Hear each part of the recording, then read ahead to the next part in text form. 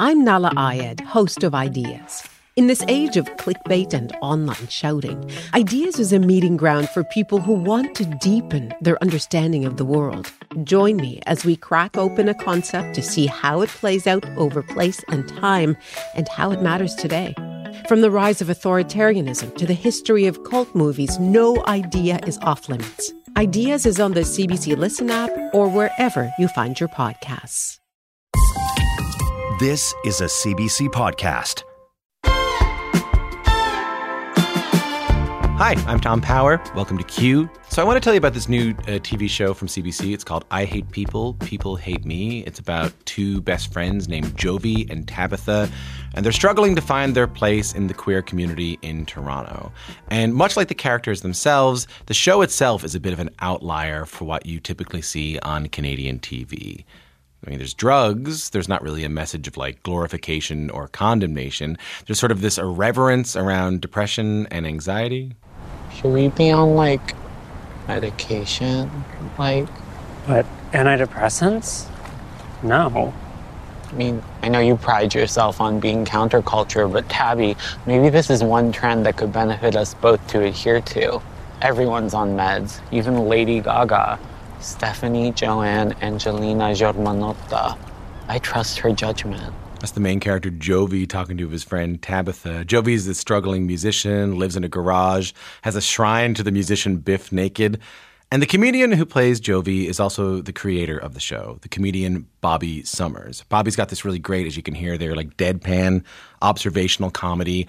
I Hate People, People Hate Me had its world premiere at the Tribeca Film Festival earlier this year.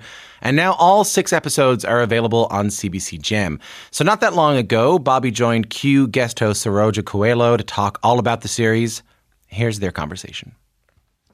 Bobbi, hi. Hi, thank you so much for having me. I had so much fun. I intended to watch 1 or 2 episodes, ended up binging the entire thing top to bottom. I can't wait to talk about the series.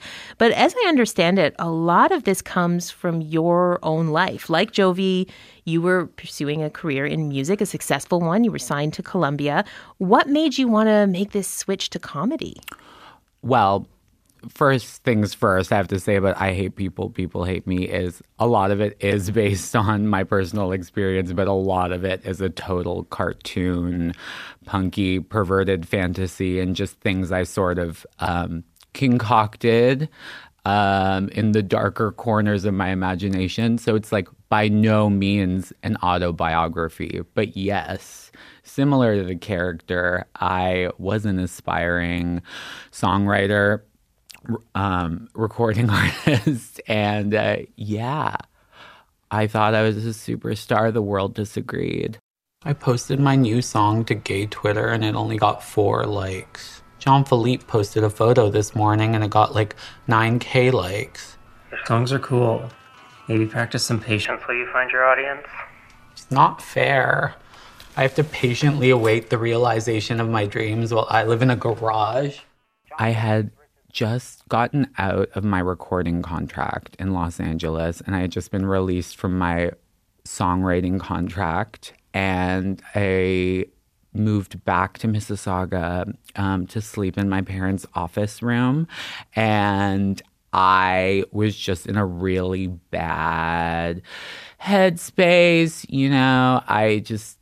I was working at Indigo. I felt pretty like aimless. Wow, it's a big life change that you were in. It was a big shift, and like people sort of recognized me from the band, but I was like working retail because my band like almost broke, if that makes sense. But I just remember hitting some real low lows on a personal level, and somebody took me to Comedy Bar in Toronto on Bloor Street.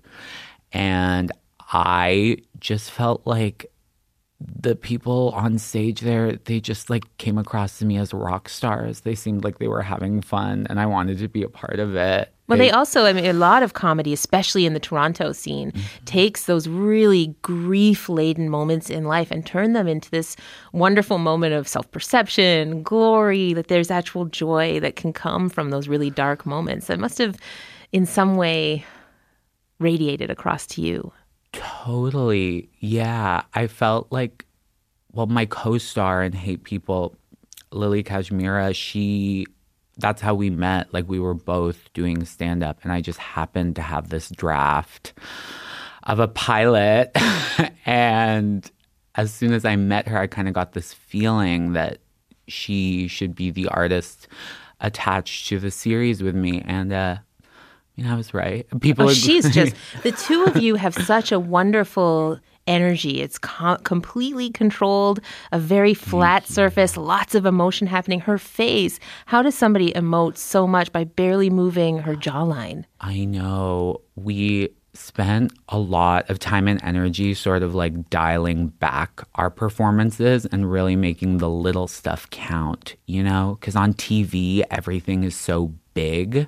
Sometimes I can just move my lip half a millimeter and it'll look big on TV if the camera's doing the right thing or if your eyes are a certain way. So we scaled back our performances and we found this sweet spot of like misery and fun. You're saying misery and fun with a big smile on your face. I want to let everybody in on the joke here. These are two outsiders in the queer community, Jovi and Tabitha. For anyone who hasn't seen the show yet, can you tell us a little bit of the story? Well, I play Jovi, who is a failing punk musician who rents a homophobic old lady's garage, and that's where he lives. And he basically is hyper fixated on the idea of being a superstar because he feels like that's the only way society will ever love him, because his parents decided they didn't want him when he was 11 and they left him at a Best Buy. And, I have all this dark backstory, quirky backstory that maybe I'll get to go into more if the series continues. But he's best friends with a girl named Tabitha, and what binds them together is kind of a shared hatred and maybe even a sense of superiority to the rest of society. It's just like, we're so much cooler than everyone. They just don't get it. We're just smarter. Your co-star Lily described the show as retro fetishist, which sounds to me a little bit like nostalgia. I'm trying to wrap my mind around the concept. I'm curious what that means to you. It's not that the show itself is retro fetishist. It's that the two characters are. For whatever reason, I guess the characters just, like me, really gravitate towards like a certain 90s grungy aesthetic, which makes sense because that's when I grew up, right? And that's like my fondest memories are like being at Canada's Wonderland and listening to The Offspring, like I was just very, just like 90s kid. I won't pay ya, no way. Now, why don't you get a job? When it came time to sort of give the show an aesthetic, I didn't want them to be in like front street condos with white walls or like, those sort of like gentrified, everything looks the same. Like the show had to have a look. And I wanted it to look like a 90s Nickelodeon cartoon, but live action. So that's... Well, you top it off with someone who had a wonderful rise in the 90s, which is the appearance of the diva herself, Biff Naked. Yes. And your character, Jovi, hero, has this incredible shrine to her in his garage. Yeah. Queer punk legend, Biff Naked, please open my artistic portal and bestow me with creative genius so that I can become a Canadian icon like you and prove my naysayers wrong. Like John Philippe, that mother. Amen. Punk will never die. Yes. I don't know if you remember the 90s cartoon Hey Arnold, but there was a girl on that show named Helga who had a shrine to the guy she had a crush on, Arnold. Arnold, I call on the power of thy sacred shrine. Bastion of sanity in this crazy, mixed-up world in which we live. How tender I feel when you brush past me. How I forget my cares. And I always wanted to do something like that live action because I thought it was really funny. And when I found out Biff Naked was like first of all, she's so cool as a person. So she was really, she was excited and she wanted to do it. So I got to sort of write her into the entire series. Wow. And then when you actually see her in the flesh in episode 6, it feels like this big, nice way to put a bow on everything. From now on, you're only looking for the people who are looking for you. Yeah. I'm only looking for the people who are looking for me. I think you understand. Thank you, Biff. It's a glorious moment. I don't want to give away too much because folks should really just watch the Right. six episodes. But she has a glorious diva moment. She turns around, that muscled back and all of her Right. tattoos, and she's beautifully lit. And it just feels like she has become a sort of spiritual force for Jovi. Right. It's totally that. Just like the character needed something to look to that sort of a power greater than himself. I love myself today, not like yesterday. Take another look at me now, 'cause it's your last look. Your last look forever. It's like really cool that I got to be her and that I didn't have to pretend to be obsessed. I actually am. She's a wonderful high note. There is such a normalcy around drugs, depression, masturbation, sexual insecurity, what happens to you when you start taking antidepressants. And it's all done with such deadpan flatness and absolute reality. It's not a moralizing moment. It's simply the facts of these people's lives. With all of that in mind, are you a little surprised that this found a place on Canadian TV? Well, yes, I am surprised. I am surprised. I still don't even know if it has a place on Canadian TV. It just came out when we're recording this, so I really am still wondering myself. A lot of people have used the words like strange or weird. I like those words. I like those words too. Right?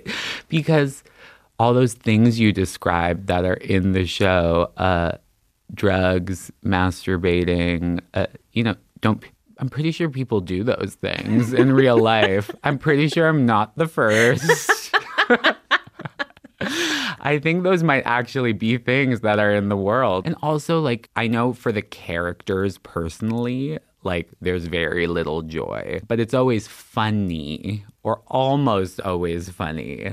There were very few, like, I'm trying. Oh, give me that tear. Give me that tear, Saroja. Like, where I didn't want to beg the audience to be emotionally invested. I didn't want to ask people to care. I just wanted to be. And if you care, then you care. That's great.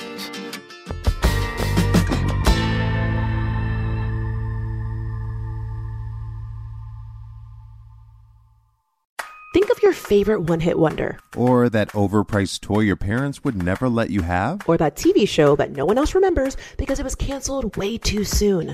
Now what if we could fix it? I'm Francesca Ramsey. And I'm DeLon Grant. And after 20 years of friendship, we are now hosting a new nostalgia podcast called Let Me Fix It. Each episode, we'll dig into our favorite celebrities, shows, and brands of yesteryear, and then imagine what it would take to repackage them for relevance today. Think of our show as an intervention, but with way less stakes. So subscribe to Let Me Fix It wherever you get your favorite podcasts.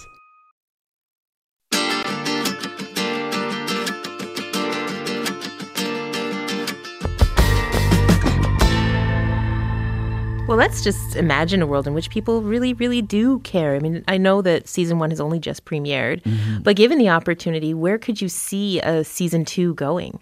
I have so many ideas for the second season. I've been saying about season 2, like, it would have to be bigger, badder, sadder. Like, I can come back and do the same thing. I think the characters deserve more time because it's a mini series. The episodes are short, right? Season 2 would be incredible if we could get to spend more time and dig into the ideas I have for season 2. You really get the nuances of Jovi's relationships with, like, John Philippe and who he's so jealous of on social media. Yes, his nemesis, John Philippe, who kind of has the life he dreams of having in some ways. Yeah, no, I've been writing this idea for season 2 where my character goes on a mythical quest in the undergrounds of Toronto to find an orgy he wasn't invited to. It's so fun to write, and like no one's asked me to write it. By the way, I'm writing it to send to the rest of the cast to see if they think it's funny, and if we get to make it one day, we'll make it one day. Oh, that is just something spectacular to wait and hope for.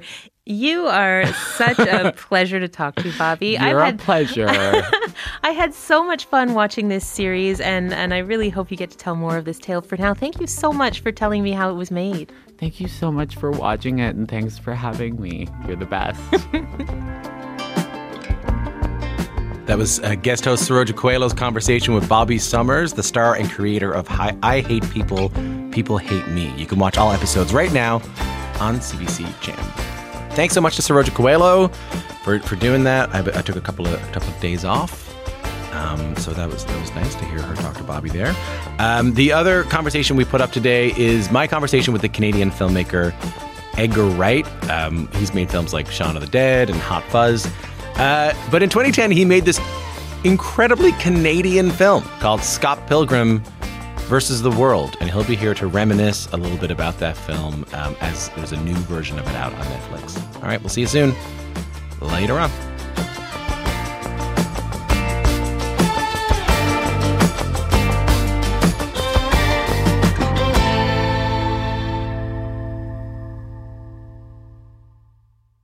For more CBC podcasts, go to cbc.ca/podcasts.